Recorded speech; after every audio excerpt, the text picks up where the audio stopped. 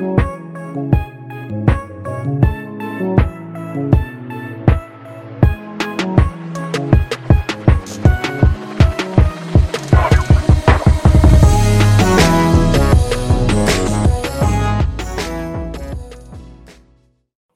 to another episode of the No Ceilings Podcast. I'm Tyler Metcalf, joined as always by Tyler Rucker. Rucker, how are we doing? Metcalf, we're doing fantastic. We're gonna be on special alert today, folks, because I don't know, what I'm gonna say. We've been working on a lot of projects at No Ceilings this week. To say that I haven't slept well would be an understatement. The coffee intake has been at an all-time high this week. People are worried. My fiance's worried. My dog's worried. Metcalf's worried. But the show must go on, in the words of Queen, and I'm feeling ready to rock, Mr. Metcalf. How are we doing? Are you in the same atmosphere as me? Has it just been a long week, or what's going on? It's been a long month, but it's only going to get longer. No, but it's good. It's good because, I would much rather be too busy than not have enough to do. And, it's kind of hard to complain when we get to do stuff like this. We just get to talk hoops and NBA draft for an hour. I mean, what else can we ask for? I'm getting to the point every Thursday where I'm literally like, all right, I'm done with my job. Like, I'm kicking stuff around the place. I'm like, let's go. I want to talk hoops with Metcalf. So I'm excited. We got another good one. I feel like you're going to be pumped up for this one. I'm excited to talk about a couple of prospects on the slate, but yeah, hit the folks with what's going on. What's on tap? Yeah. So before we get into the episode, just a little housekeeping news. You and I have kind of hinted at it the last couple of weeks, but very soon listeners will start hearing ads on this podcast every day because we have partnered with the Blue Wire Podcast Network, and we're really excited about this opportunity. There's just a great set of people over there that we're partnering with, and this opportunity for us really wouldn't be possible without all of you who have listened and supported us so quickly and so fervently, and it means the absolute world to us. And the fact that we're being able to partner with Blue Wire just means we're going to be able to keep bringing you guys really creative and really different content and do more of it in both video, audio, written, all of those mediums.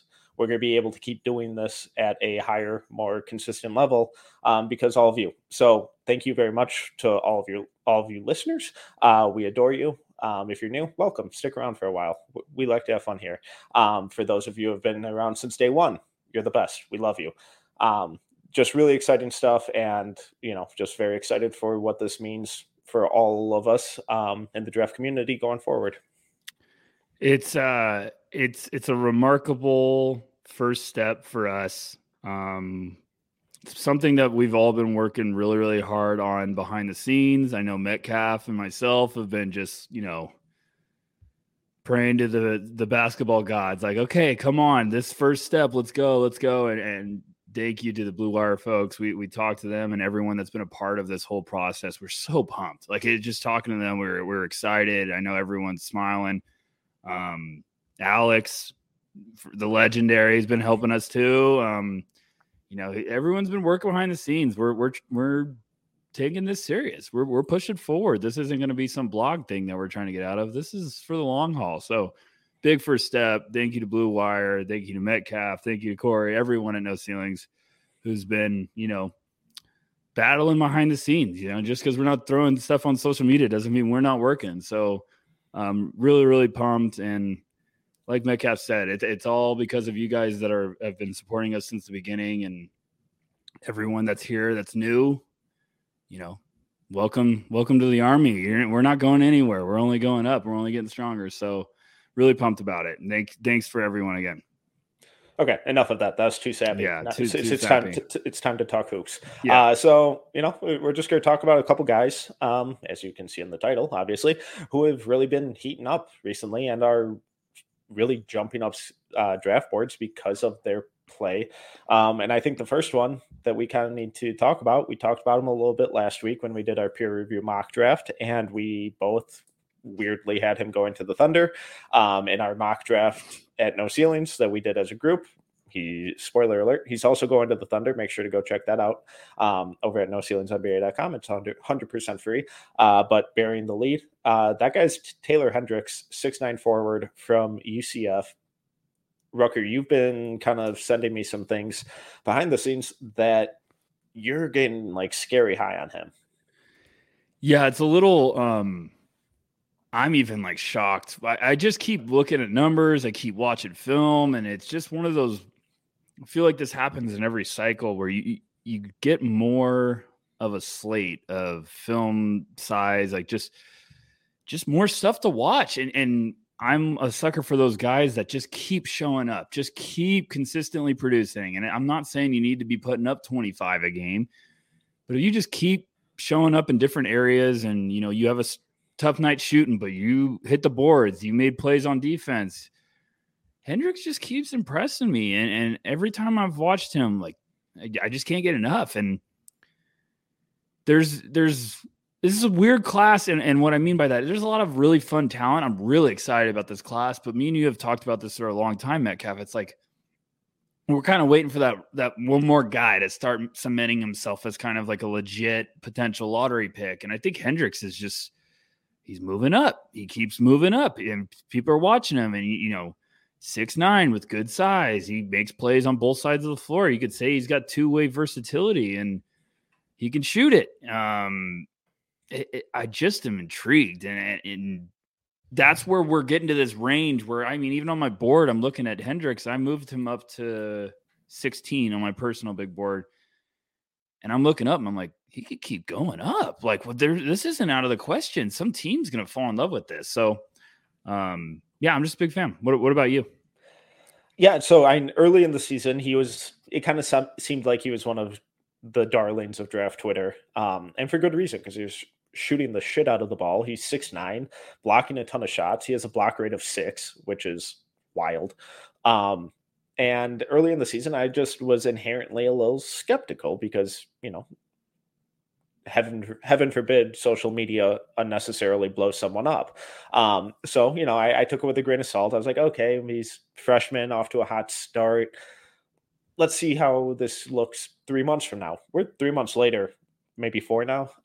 And it's all held up, if not improved. And he's taken steps at improvement across the board while still producing at a really high level. So it's, at this point, it's like, how do you not buy into what he's doing at that size, that athleticism, that shooting ability, that rim protection, everything that he does, he's done all season long. So just looking at some of his percentile rankings on Synergy. Oh yeah, hit me with this, Metcalf. I'm excited to hear this. He's in the 82nd percentile in spot up shooting, 95th percentile in transition, 82nd in post up. The isolation stuff isn't as good, but we'll get to that in a second. 73rd percentile in all field goal attempts, 76th percentile in all jumpers, 74th off the catch, 97th with runners. He's just super efficient at scoring. And in that off-ball role, where that's something where that can translate really quickly for a lot of these guys, because they're not being asked to do too much. They're not being asked to really dissect defenses or break down NBA veterans off the dribble, because he can't do that stuff right now. But what he can do is shoot the shit out of the ball at 6'9" and protect the rim at the other end while continuously showing some defensive versatility. So it's just one of these, you know, I hate to throw the cliche 3-and-D label on him, but he's kind of fitting into that archetype of one of these guys who can kind of fit into a role at such a young age really quickly. He's a fascinating prospect because the more I watch of him, it's almost like it's vanilla'd. Like him on offense is like he doesn't have all this fanciness where he just will take what you give him. Like he's like, okay, wide open catch and shoot 3, I'll take that. You throw him the ball in the post, he'll just turn around and shoot a little jumper. And then he also has times where he'll go and throw down some anger around the basket, and I love that. But I just feel like this is the guy that a lot of teams might look at Taylor Hendricks and be like, this is the missing piece. We're rebuilding. We're right there. We're close. This might be the missing guy that just really makes everything gel together. I mean, yeah, spoiler alert for everyone that listening to this. If you haven't gone to NoCeilingsNBA.com, you're missing our updated mock draft tomorrow. And we have him going to the Thunder. I still absolutely love that fit. I think that's fantastic. I mean, we had our war room, and I think we were hammering. Me and Metcalf were like, the Thunder. And people were like, yeah, we love that fit. And me and Metcalf smirked. And like, yeah, if you guys listen to the podcast, you would have understood this. But like, I'm looking at Tankathon right now, Metcalf, and like that range, you could sell me on a lot of teams taking him, and like Golden State. I could see Golden State doing it. Utah, like, he just seems like a guy that every team's in front office is going to be very intrigued with. So I don't know. The more I watch, the more I'm very, very impressed with. And I know there's a lot of GG Jackson truthers out there. I think Taylor Hendricks is creeping that area, you know, and Gigi's offensive upside is scary, but Taylor is efficient, and there looks like there's a lot of stuff waiting to be unlocked. And I'm not saying one's better than the other. I'm not there yet. Can we please ask me that question in April? Thank you. Okay, so what are some of the things for you that are holding him back from really jumping into that solidified lottery range? You know, I just, that's the question I keep coming back to. I'm like, why am I not bringing him into this conversation of the top 10? And it's like, I like a lot of guys in the top 10. The Thompson twins, I love them. Keontae, love them. Jarris, you know, the prodigal son. Jed Howard, love him. Like Nick Smith. Then you enter a conversation where you're like, well, could someone say like, hey, I don't know about Nick Smith if he has these injuries. Could Hendricks get up there? It's just a weird range in the draft when you get past like the 7 range, where it's like, hey, if you really are like Whitmore, I love Whitmore. There's still a lot of questions about Whitmore. So there could just be a team that's like, hey, we've, you know, like New Orleans. What if New Orleans was just like, hey, we love Taylor Hendricks. Like, I absolutely love him. I don't know. He's becoming this mystery man, and it's for all the right reasons. And I don't know, like everyone would be like, oh yeah, he just needs to go on a strong stretch. That's something I would say. I don't really know if I need Taylor Hendricks to go, you know, average 25 a game or try to do that. I think just showcasing what he can do on a nightly basis. I mean, he has games, 12 rebounds, 10 rebounds, 11 rebounds. And then he has games with 3, 4 blocks. He had a 3-game stretch of having 3, 3, and 4 blocks. He just had a 7-game stretch of averaging 16 points a game, 7.4 rebounds, 1.1 steals, 2.0 blocks, shooting splits of 51, 41, 75. So I'm getting to the point right now where I'm like, what else do I need to ask this kid to do to just be a lottery pick? So I don't know. There's my long wraparound. Hit me with it, Metcalf. What do you think? Yes, I currently have him at 21. But like you said, he's kind of in that range of 12 to 22, where it's like, if any of these guys kind of win in that 10 spot range, it wouldn't really shock me.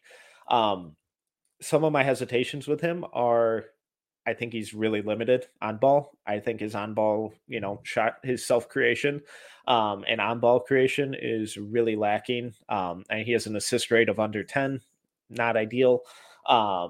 His isolation, he's in the 19th percentile in points per possession, not great. That kind of ability to create his own stuff and create for others, I'm not sure how much he really elevates the offense in that term. But if we're just looking at him as, okay, he's just an off-ball scorer, just an offensive rebounder, and just a versatile defender, those are 3 really important things when it comes to, you know, lineup construction and winning basketball. So for me, it's kind of weighing how much does this lack of on-ball creation really matter? Because when we look at drafts, there are 5 guys from each draft tops who really get those responsibilities. So does it really matter if he can't do that right now? And who's to say he doesn't grow into some of that? But it's kind of, for me right now, it's figuring out how important is that? Because obviously everyone needs to be able to create something off the dribble, whether it's just attacking a closeout or being able to carry it in transition instead of just finishing transition. You got to do something being able to put the ball on the floor. And I haven't seen that a ton from Hendricks yet, but I'm still trying to figure out, is that actually important for him? That's the biggest area, I think, when I watched his, like, because I did his midterms, I broke down like all of his stuff, and I was watching him offensively, and I'm like, that's why I was trying to say it's very vanilla. There's not a lot of him trying to go crazy to, use his counters and attack and make the defense react. It's very just take what the defense is giving you. Yeah. And the funniest thing was, as you're talking earlier, I was like looking up and I was like, why do I have a weird vibe that Taylor Hendricks and Jabari might have similar like numbers when it comes to like 3-point shot? Because like a lot of his film's 3-point shooting. Mm-hmm. Like a lot of it's good decisions. He's just saying it. But you compare the stats, they're kind of in the same wheelhouse together. And it's a little like, okay, well, so that could be a similar storyline that we're talking about. I mean, Jabari, I still think he's got so much damn upside. I think this is exactly the year I was expecting him to have, the growing pains. Everyone was going to be like, I think Rockets fans were freaking out. And I was like, hey guys, can we calm down? Like, let's let the kid, he's going to be fine. But Jabari at Auburn was 16.9 points, 7.4 rebounds, 2 assists, 1.1 steal, 1.1 block, or 1.0 blocks, 42.9 from the field, 42% from 3, 79% from the free throw line. And Taylor Hendricks right now is at almost 15, 7 with 2 blocks a game, or 1.8 blocks a game. Shooting splits 48, 39, 79. So, I mean, when you look also at like the 2-point attempts and the 3-point attempts, they're kind of in the same wheelhouse. And that's what everyone's fear was last year, was Jabari was just heavy on the 3-point attempts. But I'm not, really that worried with either of them. But when it comes to Taylor, he's taking exactly what the defense is giving him. It's not him pulling up from 15 feet beyond the arc, which Jabari, I still can't believe last year. But anyways, I'm getting off track. But yeah, no, I really, really like him, Metcalf. It's one of those things where we're entering a territory now in this year where, say a guy's creeping up towards the lottery. All it takes is him going to workouts and impressing, and they get in a dangerous conversation. Like Patrick Williams, Florida State, like got up there that we were all like, oh, he's a lock to go to Detroit. And then Chicago was like, bet. And they took him for it. So you never know. This is a weird time of the year. All it takes is good intel and hard worker. And you're producing at UCF and you keep playing and posting numbers against tough competition. Scouts are going to take notice. So I think a really interesting comparison with him come draft time, or even just for the rest of the season, is going to be a guy like Max Lewis, who the shooting numbers for Lewis have tailed off some, but I think a lot of that is due to him trying a lot of really advanced stuff off the ball and really diversifying and increasing the difficulty of his shot attempts. It's hurting his numbers in the short term, but I think long term it's going to be really good for his development and his game. When we look at Hendricks, we don't see him doing any of that stuff. I mean, 30.5% of his possessions are spot up shots. And that's the first for him by 16%. The next closest is transition. So Hendricks isn't doing any of that kind of stuff. Would you rather have him start experimenting with some of that stuff to show off, or kind of start to find a little bit of comfort level in that? Or do you think he's just better off just do what you do, keep trying to win these games for UCF and figure it out in the offseason? Gosh, that's such a fantastic question. This is why I love you, because I was literally like, when you started bringing that up, I was like, well, Metcalf, what would you prefer? That you just throw it right at me. It's a really good question, especially if you're an evaluator to debate this. If you're making a big board and you're going off of these guys, I think Hendricks should keep doing exactly what he's doing. And it's not me doubting his upside. It's just, that's why we projected him to go to OKC, because I think Hendricks being exactly what he is right now with the Thunder, with Shea, with Giddey. I always freak out that I say Shea's name wrong, so I'm sorry. I just have like a mental block. But you get Chet in there. They have all these assets together. you can allow Hendricks to just keep doing what he do. Like, hey, you get wide open shots, take them. Don't get out of your comfort zone right away. And I think he's going to be a really, really interesting piece in this class because he's one of those guys. Some teams might think or some fans might think it's a reach, but teams might. This is the double. You're not swinging for the fences when you get Hendricks. You're like, no, we need this. This is the next step. This helps us move forward. I don't know. What about you? What would you lean more towards you love to see Maxwell Lewis? Because that's also a big part of developing is, you're willing to try this stuff. You're willing to be like, hey, okay, let me experiment. Let me work. I'm working on my game. Let me try this. So what would you prefer? I'm selfishly, from an evaluation standpoint, I'd like to see him start trying to do some of that stuff. And is it like okay, you're just not sharp and comfortable with it yet? Or is it like, oh, fuck, like you can't dribble at all? Right. Which, right. I don't think is the case. But, from a coaching perspective, it's like, why are we going to try and upset the apple cart here? Like, if it's not broke, we're not fixing it. So he's thriving in his role, and the fact that he's doing that has gotten him into this first round, even lottery conversation for a lot of people. So to deviate from that at this point feels unnecessary, and it's like almost just, hey, keep thriving at what you're doing best. You've shown off that you have 2 elite skills in weak side rim protection and off ball shooting. Just keep doing that. Keep being the best in your role. And then once you get into the NBA in the offseason, then you can start working with developmental coaches and bring those skills along steadily instead of trying to force it and, unnecessarily accelerate your developmental curve. And system, everyone has to remember this too. Like the situation and system for that team also plays a big role in this because, it's not like we're talking about Jarris Walker at Houston, who started out a little slow to start out the year, and then they finally allowed him to be more of what he could do with playmaking and stuff. Like that's different. When with Hendricks, he's thriving in this role. It's not like they're all of a sudden gonna be like, okay, now this week we're gonna start giving Taylor the ball to run the offense, like bring it up and dribble. Like no, we're not gonna put him in pick and rolls. It's just a different situation. So I think you just keep doing what you're doing, big fella. You're doing the right thing. You're getting the attention of plenty of people. The buzz is piling up. So I would just keep rolling with that momentum. I love that we spent like 20 minutes on Taylor Hendricks. This is fantastic. Thunder fans, I knew you all would be here. So thunder up. All right. Well, let's move on to Kobe Bufkin, but first, let's do it. I know you want to do it so bad. Let's get that. I'm more pumped to talk about Kobe Bufkin than you are. Talk to me, Metcalf. Let's go.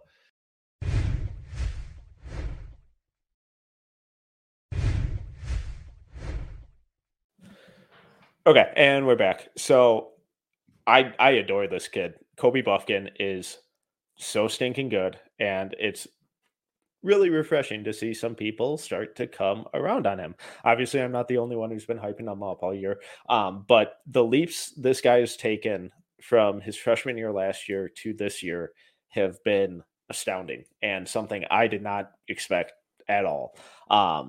He looks bigger. He looks stronger. The shooting has improved. He has some of the best defensive hands in the country. I love his on-ball defense. The scoring versatility that he's shown this year compared to last year, it's an extreme jump it's an extreme jump in his development and effectiveness. I love everything I'm seeing from him, and I feel very, very okay having him in my top 25. I screwed up my big board submission for No Ceilings. If everyone's listening, go to NoCeilingsNBA.com. We just submitted our updated big board. The big board I loved. I thought this round looked pretty good. But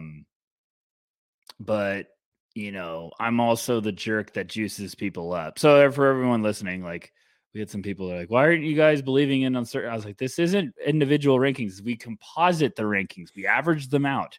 It's a lot of math stuff, Shout out Goodwill Hunting. They had to basically solve this equation on the board.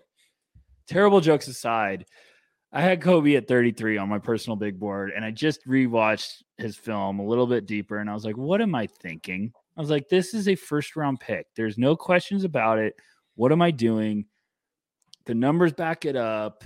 This is the whole episode. This is heating up. These guys are heating up. Kobe Bufkin, someone was like, do you think he's going back next year? No, he's gone. Gone. He is playing his final games with the Michigan Wolverines. I just think he's got too much momentum unless he goes out and, shoots 12% from three for the rest of the year. I just think I've seen too much on tape, and I'm really excited to now talk to you about him because this is another guy. The more I'm watching right now, I'm like, oh boy, here we go. Like, this is your riser, folks. So if you haven't gotten into deep Kobe Bufkin tape, enjoy your Friday. It's a lovely place. Oh, it's a fun place. It's like Alice in Wonderland status. Like, go down that rabbit hole and enjoy it. Just finish this episode and get a large pizza, whatever your favorite meal is. And Friday night, you turn on some Kobe Bufkin film. You're going to have a good time. Yeah. So just to run through some of his synergy numbers, just real quick. So pick and roll ball handler, 65th percentile, transition, 85th percentile, off screen, 78th percentile, handoff, 74th percentile. The scoring versatility that he's displayed this year has been really encouraging. The outside shooting numbers, primarily off the dribble, still aren't right where you want them to be. They're still a little inconsistent. But when you look at the shooting numbers from last year to this year, the shot difficulty from last year to this year, it's two completely different players, where now he's using hang dribbles and crossovers and step backs. His change of pace dribbling in the mid range to get to his spots is really, really creative and advanced for, in this 1 year time frame. And he does just such a good job of getting defenders to turn their hips because of how good of a driver he is, before slamming on the brakes and hitting them with the step back and knocking it down regularly. The scoring leaps he's taken, I know I sound like a broken record right now, but it is astounding how quickly he's improved in this area. I may need to have some cold water thrown on me, because every year I fall in love with these kind of gadgety, toolsy combo guards. They don't always work out. Is this another case of that, or is what he's showing really just a malleable skill set that will fit in the NBA? No, you don't need to cool down. If anything, we need to turn up the heat, because this is the thing is yes, you can swing and strike out on those players, but those players, if you connect on those swings, just shift your whole team, because like you say, they're gadget guys. Like, if all of a sudden, Kobe Bufkin was averaging 3 points a game last year in 10 minutes, and now he's just filling it up. He looks fantastic. He rebounds. He's got good size. I've liked some of his playmaking flashes. I've liked the feel. And you were not fucking kidding, excuse my French, about his hands defensively. Yeah. Wow. I mean, this is the type of guy that you just get, and it's like, man, every NBA team goes, man, I really wish we had a Kobe Bufkin on our team. Like, it's just one of those things where it's such a unique guy to get. And I think that's where teams have to be aggressive to go find these guys, because it shifts everything. It takes a lottery team out of the lottery. It takes a playoff bubble team into the next level. It's just, I love him, Metcalf. I have to give you your flowers. You were on that earlier in the year. You were hammering that to me. You're like, I think this could be the Dalen Terry. And I was like, Metcalf, it's literally like December. Can we calm down? Never. And hey, man, you're when you know. Yeah, I love it. So I don't know. Michigan's weird, because I still think after this whole year, they could have a little bit of a conference tourney run. And then we're entering a weird story and scenario if we get Kobe Bufkin on the big dance. So I don't know. I'm trying to look at my board, and I'm like, what's too high? Like, where could he stop? Because a lot of people are putting him in the first round. I was a wimp. I had him 33rd on my board. I should have had him in the top 30 for sure. I don't know. So let's stick with the defense a little bit, because as just like a point of attack defender in isolation, I think he does just some terrifying shit. And the hands are lightning quick, and he desperately wants that ball. I think he moves his feet really well. Mm-hmm. Something I've noticed is that when defending the pick and roll, he's starting to get a little jumpy with kind of jab steps and maybe anticipating the screen a little too early. That could be just a fundamental thing that he improves with experience. I'm kind of thinking it's just he doesn't trust the rest of that team to defend because no one else on that team can defend right now. And he's just trying to compensate for that. So when we talk about his defense, what gets you the most excited about it? What makes it feel like, okay, this is an NBA level defender? And do you have any kind of worries or concerns or hesitations about it going forward? There's guys that can have quick hands that, strike like a cobra. And I feel like it's quick jolts of like, you're just trying to get in there. And then guys can do that. And I know this is going to sound crazy. Guys can do that and look like they just are going at a different speed, where it's just like, they know exactly when to go. And it's, it's almost as if they're getting the middle of the ball every time, where it's just like, yeah, I know you have good vision and anticipation. Guys like Marcus Smart, even Patrick Beverly, and Bufkin shows that to me on tape, where it's just kind of like he knows he's baiting you, and he just waits and sees that window open. I'm right there with you. I think the footwork with pick and roll can get a little bit. I don't know if I would say it's like trying to cut corners, but I think he's just trying to almost prevent, like you say, if you're playing with some teammates that struggle defensively, you might be trying to kind of manage the space. And I wanted to ask you, I was watching him off the ball, and I actually was like pretty excited. I feel, yeah.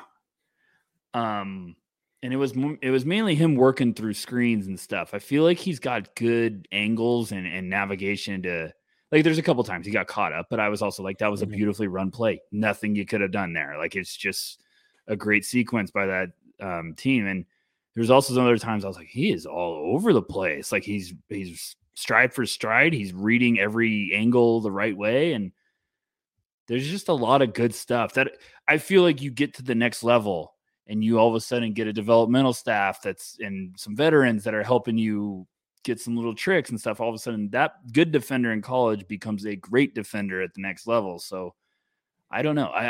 I love everything I saw from him on the defensive side of the ball. I think there's a lot of really good stuff to work with. And there's also some good like teaching skills that I'm sure an NBA team are going to be like, oh no, yeah, we'll tune that up in a hurry. Like, it's a film room sesh with some vets. Like, hey, do this, do this, do this. So I don't know. Okay, let's play a quick little game of it's America's favorite game show of this or that. We're gonna have to make this a segment.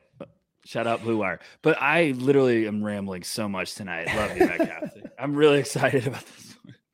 Okay, so some of these early ones are going to be a little outrageous. Just trying to gauge the range here. Okay. So Kobe Bufkin or Hood Schifino? Hood Schifino. Yeah, agreed. I'm a JSH fan club member. Kobe Bufkin or Jordan Hawkins? Oh, don't even. Jordan. I love Jordan. Agreed. I think I might be. Yeah. I got Jordan at 17, folks. Oh, same. Good. Stop stealing my board. God, it's like we do a podcast together. You really have him at 17? Exactly at 17. Do you remember there was a time of the year I couldn't get you to buy Jordan Hawkins stock? No, I just hadn't watched him yet. Well, that actually checks out. Kobe or Colby Jones? Oh, you really are. Colby. Bufkin or Hendricks? Oh, I got Hendricks. Hendricks is storming. Bufkin or Sasser? Now you're getting into a dangerous world. Well, I had Sasser at 31. I did not realize how good he's been playing. I mean, last 8 games he's been shooting the shit out of the ball. It's like, oh, there you are, Marcus. I was like, Marcus. It's literally the scene from The Shining, like with the axe, it's Marcus Sasser coming through the door. Here's Marcus. I'm going to stay with Sasser, but it's really close. No, I love Sasser. I think Sasser's starting to get the mojo back. of what we've been wanting. So I'm going to say Perfect time of the year for it. Yep. Yes, it is. Bufkin or Sensabaugh?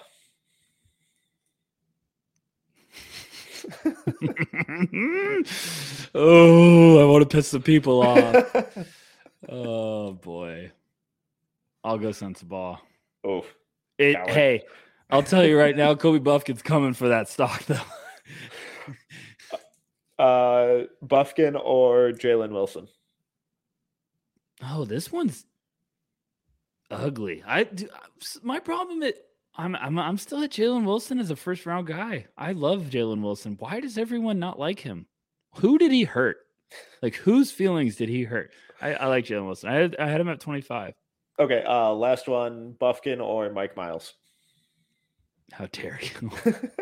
How dare you? That's a really good one. I have Mike Miles in my first round. So I'm going to say Mike Miles for now, but I'm telling you right now, all those names if Bufkin keeps going up and we have this conversation in a month, my answers might be different for a lot of those guys.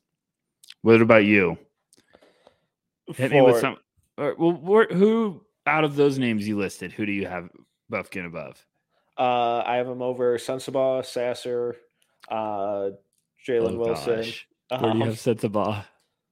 24. It's one spot. They're back to back. Oh, wow. Okay. I have Bufkin at 23. So you had Sensabaugh at 24? Yeah.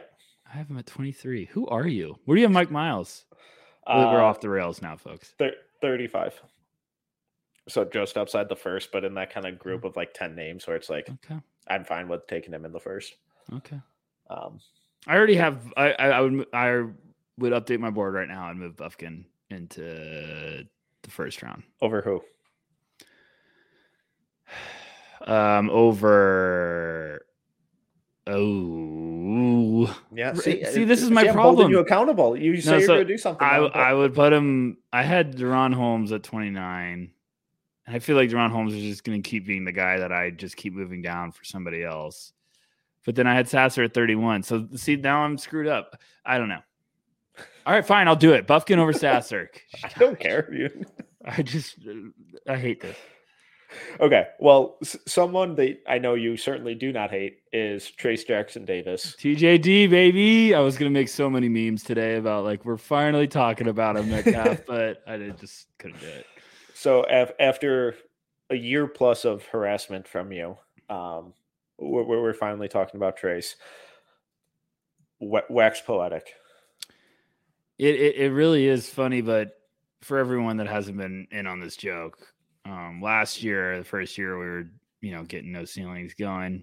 I basically every time TJD had a good game, I would just tag Metcalf in the highlights. So much. And Metcalf would be like, "Would you please stop?" And it was more of a thing because I was like, I just like TJD as a second round guy, and Metcalf wasn't really buying it. And that conversation has completely shifted in myself now. I'm struggling right now because I watched his film again before we did this podcast episode, and Metcalf. Why is he not a first round pick? I know the shot, but I think he's doing too much. He's doing everything. He's scoring. He's rebounding. He's playing defense. He's He's blocking shots. He's passing. His playmaking's been awesome this year. So, is it enough that we're overthinking the lack of a jump shot? Yes, but I think it makes the team fit. It narrows the team fit. Yes, it's like going to a gosh, I can't believe I'm going to try to make an analogy after the lack of sleep I have. This will surely be golden. This will be good. It's like, hey, you have this certain amount of money and you have to go get a brand new car. It's like you can't afford everything. Like you go to a car dealership with like 10 grand. Chances are you're not going to really have a lot of luck to pay full cash for a car. That analogy was terrible. Just terrible. I tried. We're throwing it out. This is brought to you by we were with Blue Wire. I don't know, Metcalf. It is very fit dependent. The draft is always fit dependent. Mm-hmm. But TJD, it will not shock me if he goes 22. If some team is like, we really need this guy to impact the game everywhere we want him to. We don't need him to shoot 18-footers. I've just been shocked about, obviously you're a senior, you're supposed to dominate, but he's crazy dominant. And the footwork's been really impressing me this year. He looks like he's got that spin dribble even working a little bit more this year. He was kind of manhandling your boy, Hunter. Well, he's one of many who have done that this year. I didn't go down a dark path. I don't know. I don't know what else he needs to do. I think this guy's proving right now that he has a spot in the league and he's going to play for a good time. Yeah. So I was never out when. No, I know, yeah. And he, for the last 2 years, he was like 55 to 75 range of draft picks, because when you're he's like 6'9", 6'9", about like 240. I want to say off the top of my head. When you're that size and you can't shoot at all, you have to be able to do so many other things. Right. And at that point, he hadn't proven that he could consistently do that besides just being a freak leaper. And he has really improved his game year over year without really changing how he plays, which I think is really interesting, because he's still not shooting.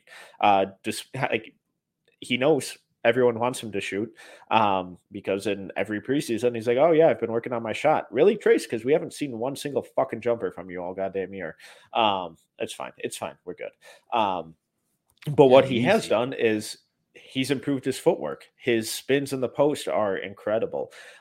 His footwork in transition and navigating traffic in the lane is incredible.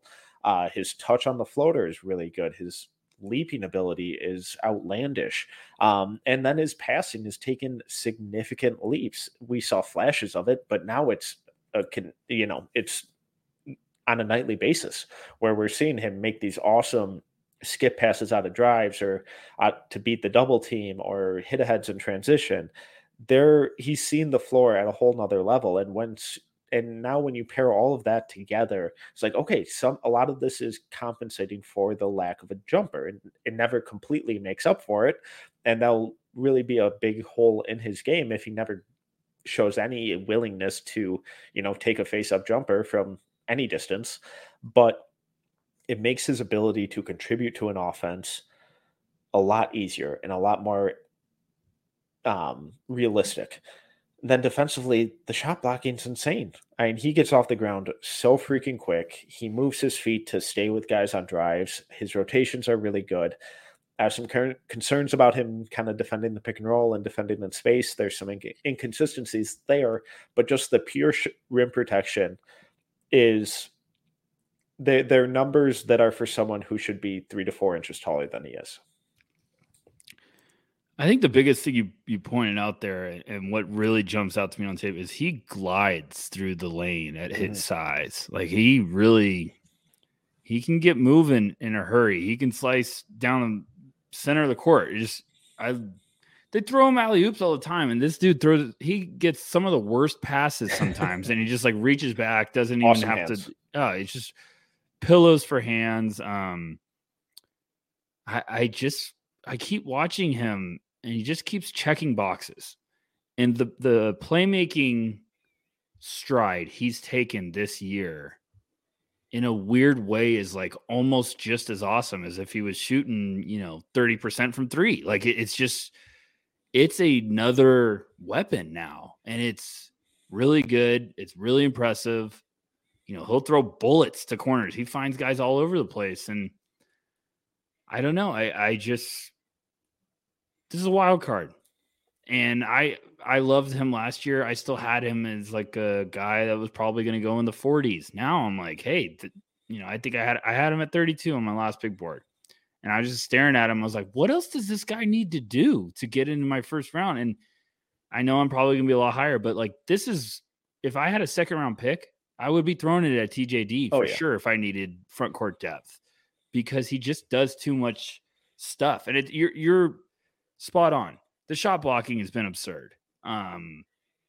mean, he's had games with like 7 blocks this year, like multiple. I mean, it's just been crazy. So he's becoming territory of like, you go check out TJD's box score every night to see how much you're laughing, So I don't know. I love him, and I think that's another guy that's just going to keep creeping up. Yeah, well, someone else who kind of keeps creeping up is Azuolas Tubelis from Arizona. I know he has some big fans at No Ceilings. I'm a little more hesitant. You're the Arizona guy, so pitch me on Tubelis. Yeah, I mean, when you said you wanted to talk about Tubelis, I was like, yeah, this is pretty much the best person you could talk to. No offense to No Ceilings crew, but I'm a U of A former alumni, so I've always watched the Cats, and Tubelis is going to be really interesting, and I thought he was going to be a name that could get hot this year coming into this cycle when he decided to return. I was like, okay, he had the tough tournament run last year. He really struggled in that I think the game against TCU. I was like, oh gosh, he's having one of the nightmare games where you can't do anything right. So I was like, I think Tubelis is going to have a big junior year, and he's been great. He's been outstanding. He averaged 13 points last year. He's up to 20.2 points this year, 9.3 rebounds. His numbers have exploded. They were going to. It was going to be the Tubelis show for U of A this year. He's such a dominant force.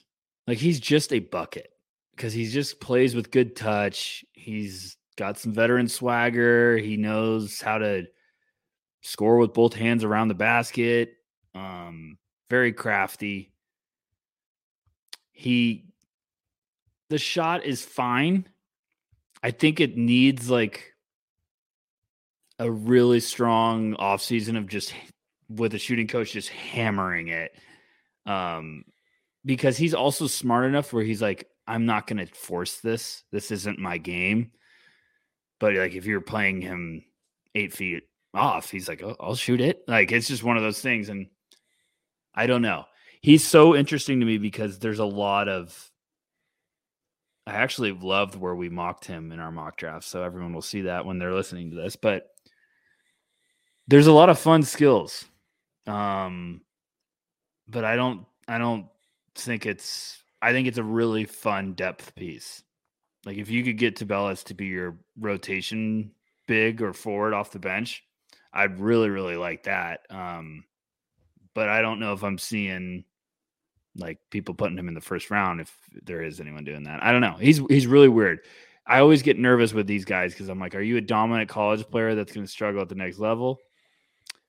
And it wouldn't shock me if Tubelis just goes and is a damn good pro. Mm-hmm. It would not shock me if he goes and struggles. Yeah. But he's very skilled with both hands. And I don't want to sound like I love him. Like, as a U of A fan, I absolutely love Tubelis. Like, I will literally like be like, no, Tubelis is one of the best college bigs right now in the country. But there's a difference between playing elite at college and playing with the big boys at the next level. So I don't know. Yeah. So I just want to run through his numbers quick because they are really impressive. So when I just looked up and, he's 39% from three this year, which made my jaw drop because I'm like, I swear to God, I haven't seen him make more than 4 threes all season. But he's only 23. He's only taken 23 of them. So another bad night, and that's dropping below 30. So I'm not, previous 2 years, 31% on 42 attempts, 26% on 38 attempts, career 71% free throw shooter. I think the shot's okay, but there's some real touch work or touch issues that I have with it. But his percentile rankings on offense are really impressive. 85th percentile in post-ups, 89th percentile in transition, 67th percentile on cuts, 74th percentile on offensive rebounds, 96th percentile in spotting up.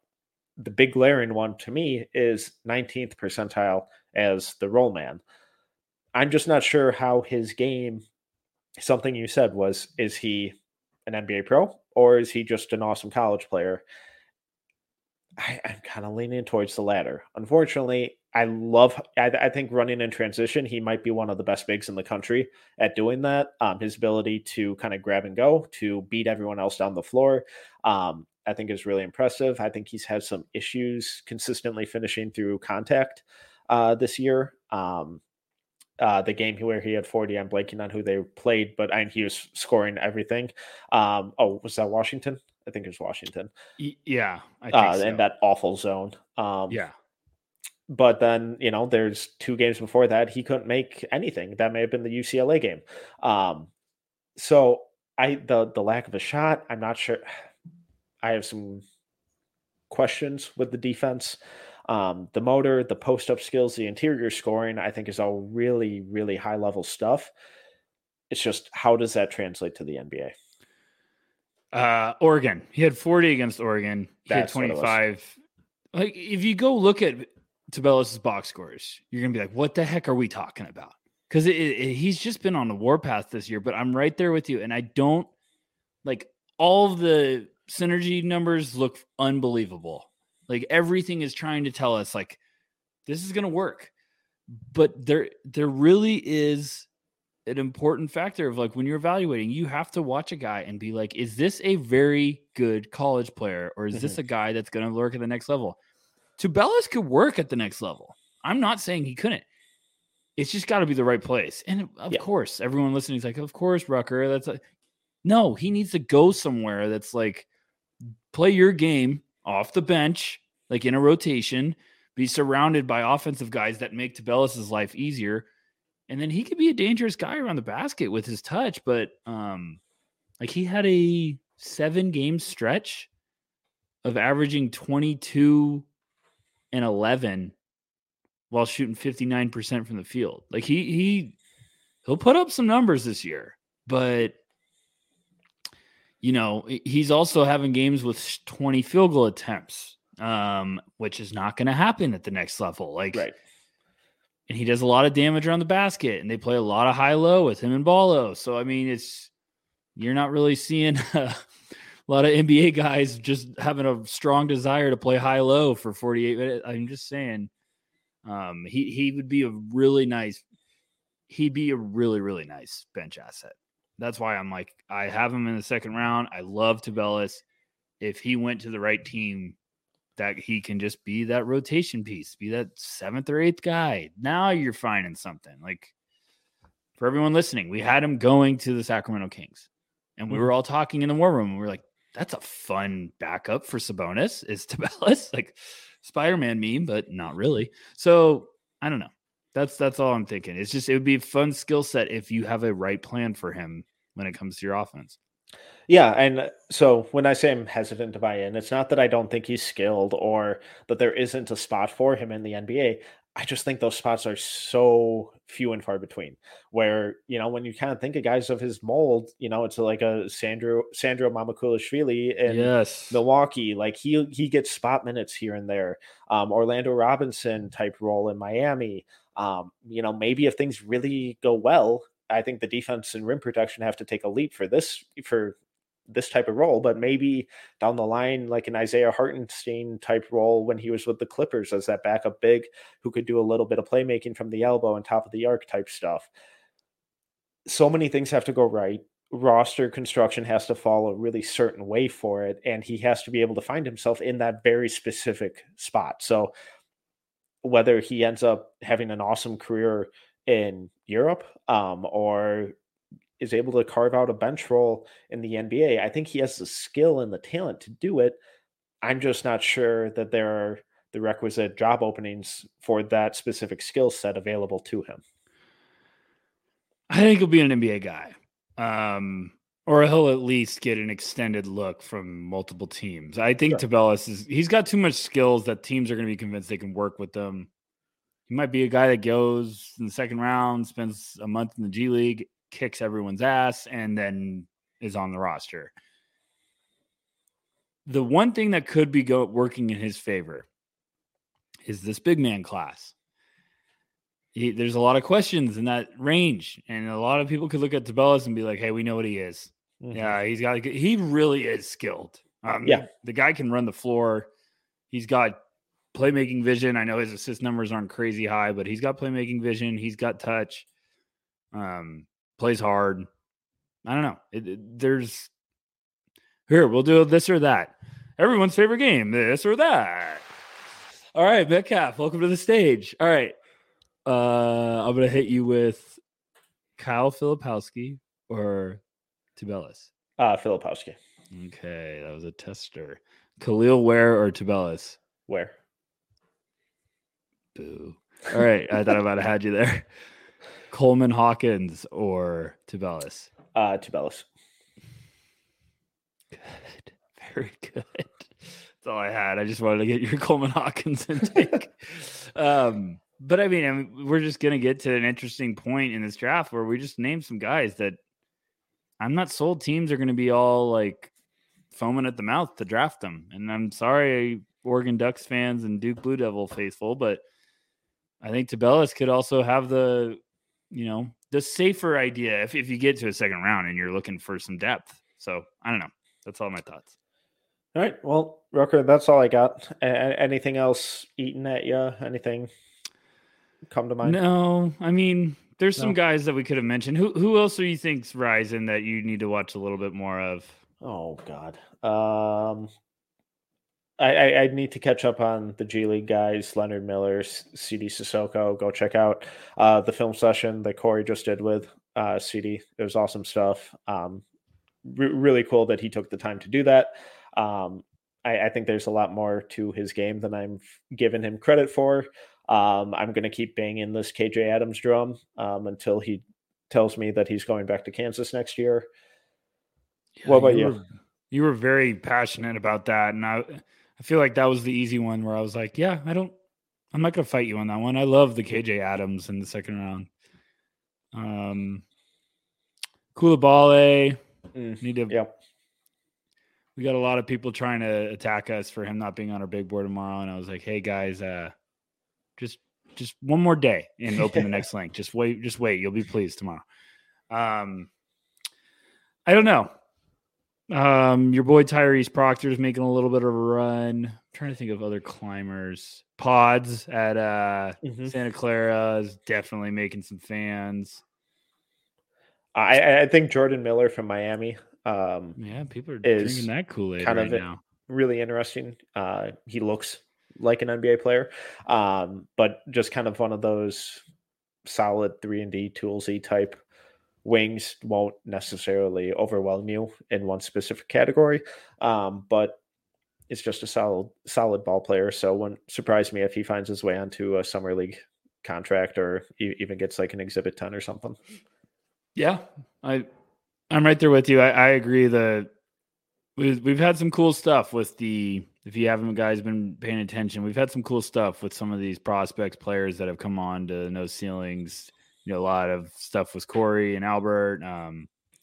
Leonard Miller was just with Maxwell, did an interview. Check that out on the website.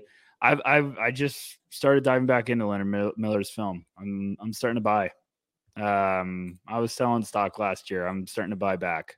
There's a gadget guy. I think there's some stuff there. I've been impressed. So, I'm trying to think of who else. Buy your James Najee stock while you still can. Don't look at the numbers. That's all I got, Metcalf. Well, Rucker, this was a delight. Please plug away. Follow me at Tyler_Rucker on Twitter. When you're listening to this, we just posted a mock draft. It's a really good one. I liked it a lot. Go check it out. NoCeilingsNBA.com. Absolutely free. We love all of you. Thank you for following us and on the Substack. It's been growing fast. We love it. Also, I've been just working like crazy, and I'm proud to announce that the YouTube breakdowns of the big board and mock drafts are making a historic comeback. They will be up this weekend.